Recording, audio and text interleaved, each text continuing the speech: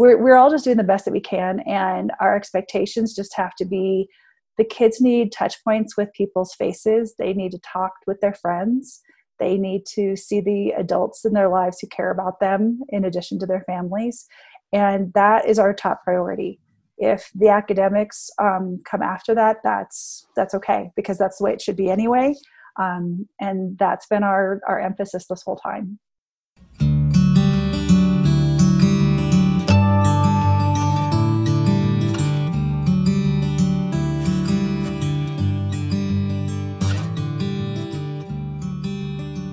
That's Michelle Baldwin. She is a good and long-time friend of mine from Anastasis Academy, a private independent school just outside of Denver, Colorado. And as you heard in that clip, they have taken a clear stance on what they find valuable in that. I'm so pleased when I hear people talk about the value of community and connecting kids to their friends and to the other adults. And this conversation, again, shows you that there are the priorities that people can make when they have lots of choice, as you do in an independent school, really dictate the kind of learning opportunities that you can provide for students. So I hope you enjoy my conversation with Michelle. Welcome, everybody. Another chance for me to talk to, in this case, a longtime friend, Michelle Baldwin, who's teaches a variety of things with the younger students in independent school in Denver. So, Michelle, why don't you introduce yourself more formally and give us the details of where you are and what you're doing? Okay, thanks for having me. I appreciate you asking. I'm Michelle Baldwin, and I live actually closer to Colorado Springs, between Colorado Springs and Monument, Colorado, and I teach at Anastasis Academy. We are a private school in Centennial, Colorado, which is a suburb of Denver. Right now we have about 50-ish kids, and I never know the actual numbers. It goes up and down sometimes. And I teach ages 7 through 10. It's a general ed classroom there. Our school is an inquiry-based model, so we don't actually have grade levels or isolated content areas. So it's usually it takes me about 2 hours to explain what our school does. So I'll just give you the short bit there. But one of the things that I love the most about our school is that it helps kids to stay curious and wonder, and they're not, they don't think of school as something to suffer through, or that, things that they have to do. It's more things that they get to do. So it's been, we're finishing up our 9th year. I start to lose track. The school started in August of 2011, so doing math there. So it's just been a joy to be at that school and to work with the amazing staff at our school and the families that we just really love.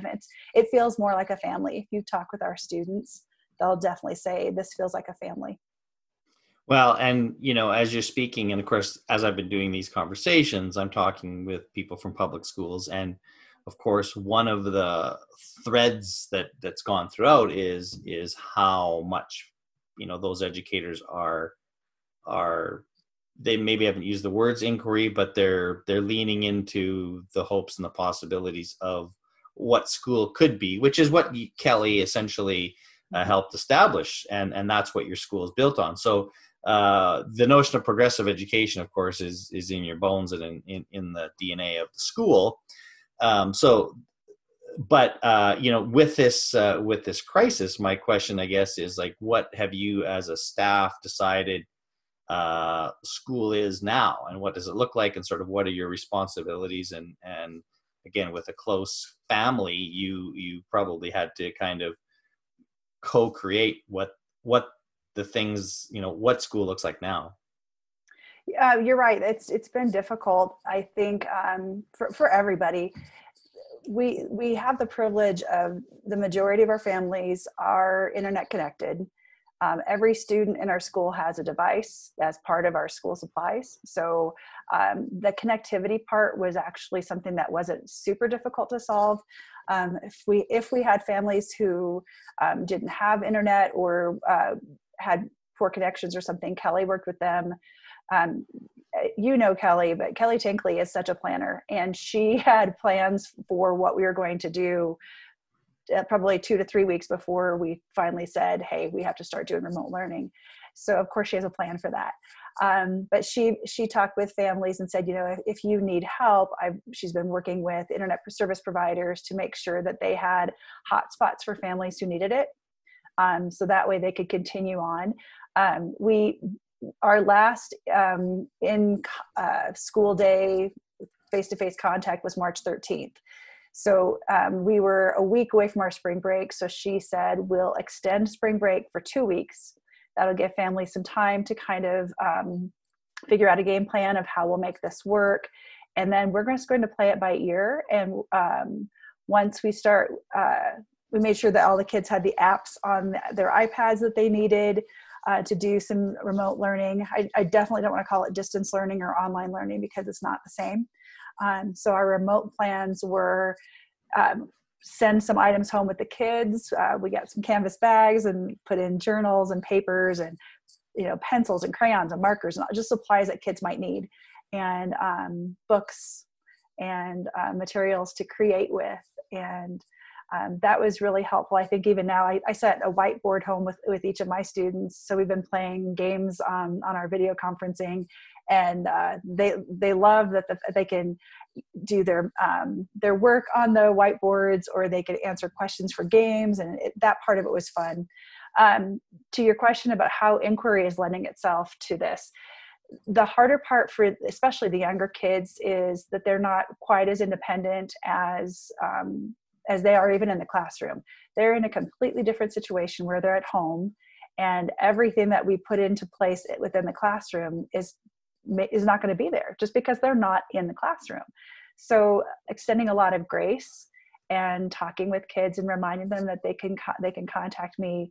We've got a certain number of video conference calls that we do each day, and we talk through it. So remember, if you need help, you don't need to go to mom or to dad or whoever's in your house. You can come back to your teacher. That's my job. And I'll help you walk you through this. So the fact that we don't have standardized testing or grades, for that matter, we don't assign grades at our school.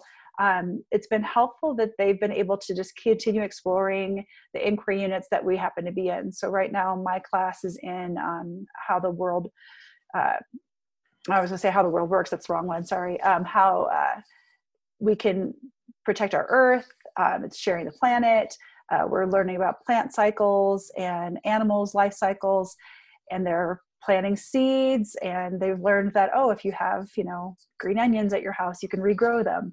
So a lot of it still is just, here's things that we would be doing in the classroom, and we're just accommodating as much as we can to help parents out so they don't feel like they have to be homeschool teachers at the same time as remote learning. So I rambled on a whole lot there. Sorry about that. But I think we're all just doing the best that we can. And our expectations just have to be, the kids need touch points with people's faces. They need to talk with their friends. They need to see the adults in their lives who care about them in addition to their families. And that is our top priority. If the academics come after that, that's okay, because that's the way it should be anyway. And that's been our emphasis this whole time. So you're in the enviable position in some respects in that you built the school around a very clear progressive education around inquiry. You have parents who opt in. So these are all the advantages that you have, but my guess is that you're still maybe through this. My question would be is what inequities are you discovering or seeing, even though, because a lot of times equity issues revolve around devices. Well, that's not an issue, but there's so many more other issues that you're seeing in terms of, this is a little unexpected, or I'm getting an inside look as to some of the challenges that kids face of from all contexts. So what have you seen sort of that has kind of caught your attention in that area? For sure, the families that have if they have more kids, for families who have one or two, it's been much more manageable. If they have 3, 4, 5, or 6 kids in their home or more, it's been really hard for those families. And parents are working from home also. So it's not just, it doesn't look like Leave It to Beaver situation where you've got a mom who's available to help all the time. And again, that's one of the things that I've tried to really emphasize with parents is, please don't feel like you have to do this schooling. That is my job. But reality is that kids are going to go to their parents and ask questions. And now the parents are in a situation where they're trying to help their kids and do their jobs and still run a household and now they've got, more meals a day to feed kids.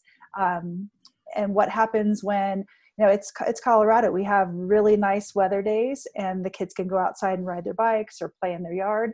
And some days it's raining or sometimes snowing and they're stuck back inside. So everybody has cabin fever. So that part of it I know has been really difficult. We've got some kids who are just in very different stages of their learning. For those kids who are really solid readers, it's been pretty easy for them to be independent because they can read instructions, they comprehend, they know what they'd like to do. And for the kids who struggle with reading, I'm doing a lot of voice recording and we do video, but it's still not the same as having someone there to help you read through, ask questions in real time. Those are the kids I'd be supporting in small group sessions with me if we were in the classroom physically.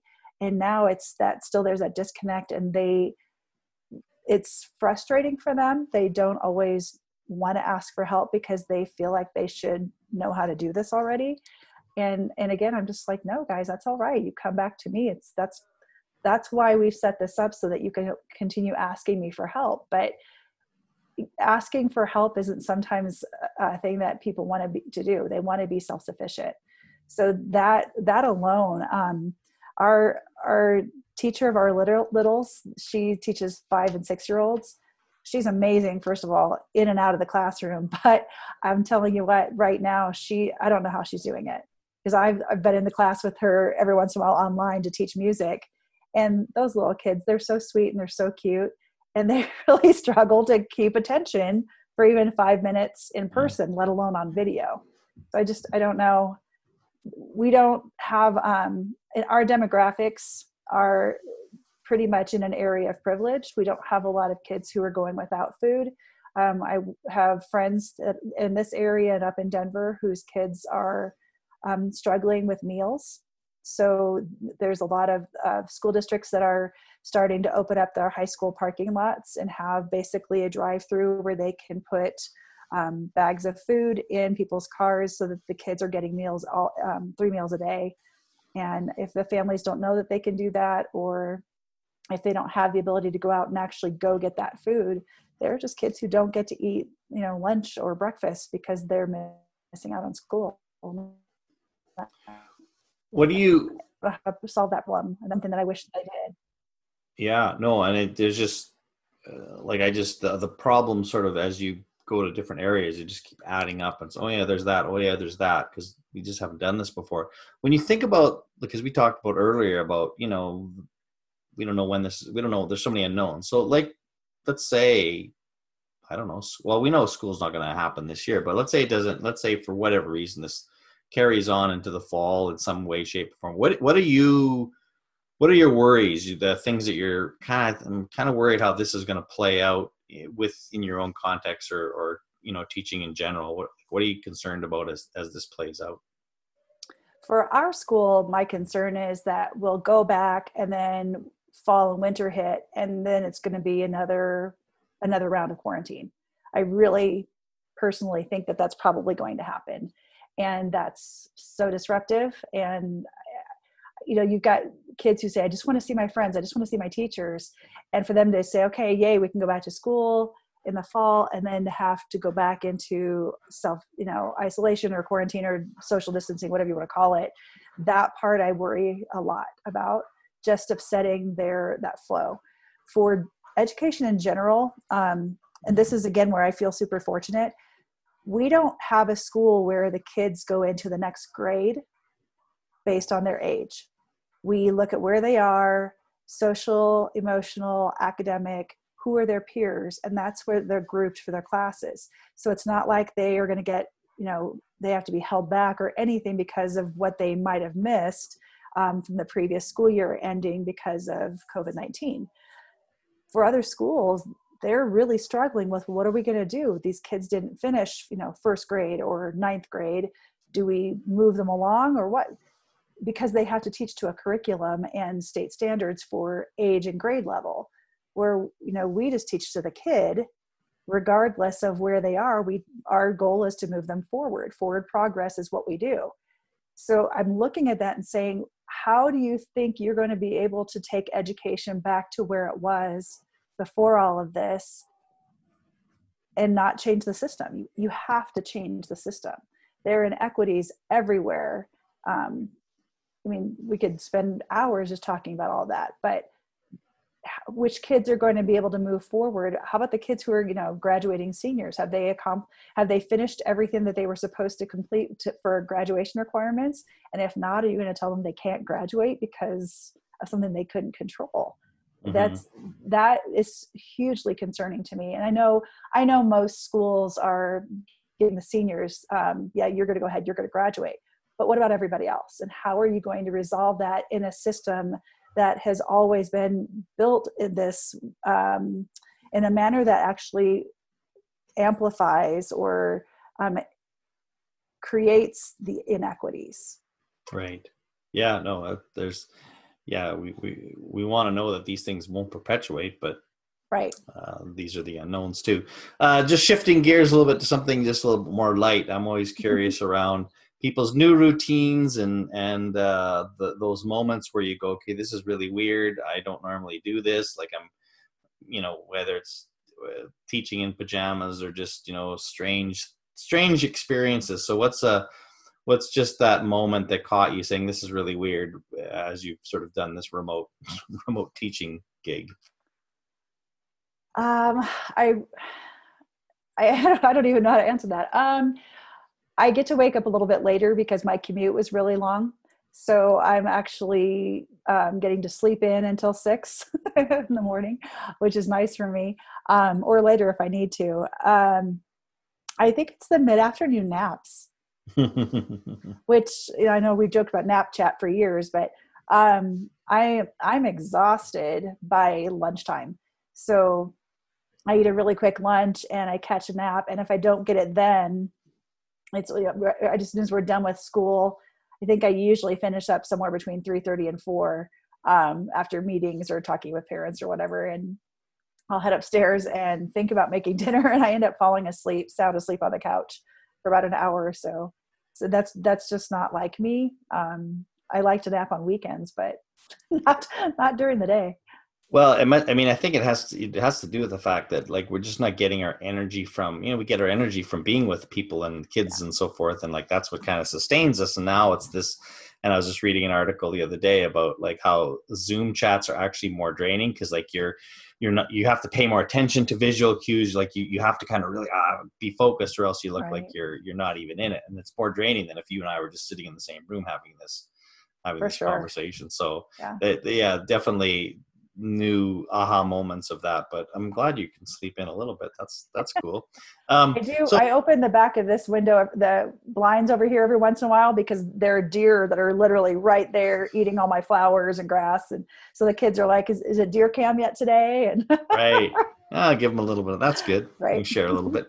So last question is, what good do you sort of hope, like that you've seen that said, well, I hope that was kind of nice that this has happened, whether it's afternoon naps or whatever else, do you hope sort of might sustain itself coming out of this? Kelly Tinkley and I were talking about how we've been forced to slow down, and that we can't just go and be consumers of everything, that we're looking at what are basic needs, and can we meet those basic needs. So I think for me personally, it is that slowing down. I don't have to be busy every minute of the day, going and doing and running around. That I can take time. This sounds like so crazy, but I can take the time to actually bake something or make food rather than just go out and buy something that's convenient. My husband John and I are trying to still support all of our local businesses as much as we can, so we get takeout every once in a while, but stopping to think that our economy and the way that we have done things here in the States sometimes leads us to have this kind of artificial sense of hurry up and get busy and get doing these things. And, I'm hardly ever home during the school year. I sleep here. That's about it. Weekends, I try to stay around my house, but being forced to stay in my house, seeing a lot more of my neighbors, spent more time in our yard, working on, just landscaping and things. I'm not great at that, but I'm trying. So I think that maybe just being slower and more intentional to take in the things around us. We've been forced to do that. And that's, again, I keep saying that word privilege. It is definitely a privilege to be able to do that. And I'd like to continue that personally. Well, you're not alone in that one. I think we all I think everybody sort of, got a glimpse of that from some way. And I hope we do learn some lessons around like how we spend our money, what's important, what isn't important. So let's hope we do that. Well, thanks so much for taking the time to chat. I appreciate that. Thank Maybe you you for can have a having nap. me. That'd be great. It's Friday. Take yourself, give yourself a nap. That sounds great. I love it. Okay. We'll see ya. Take care. Thanks so much.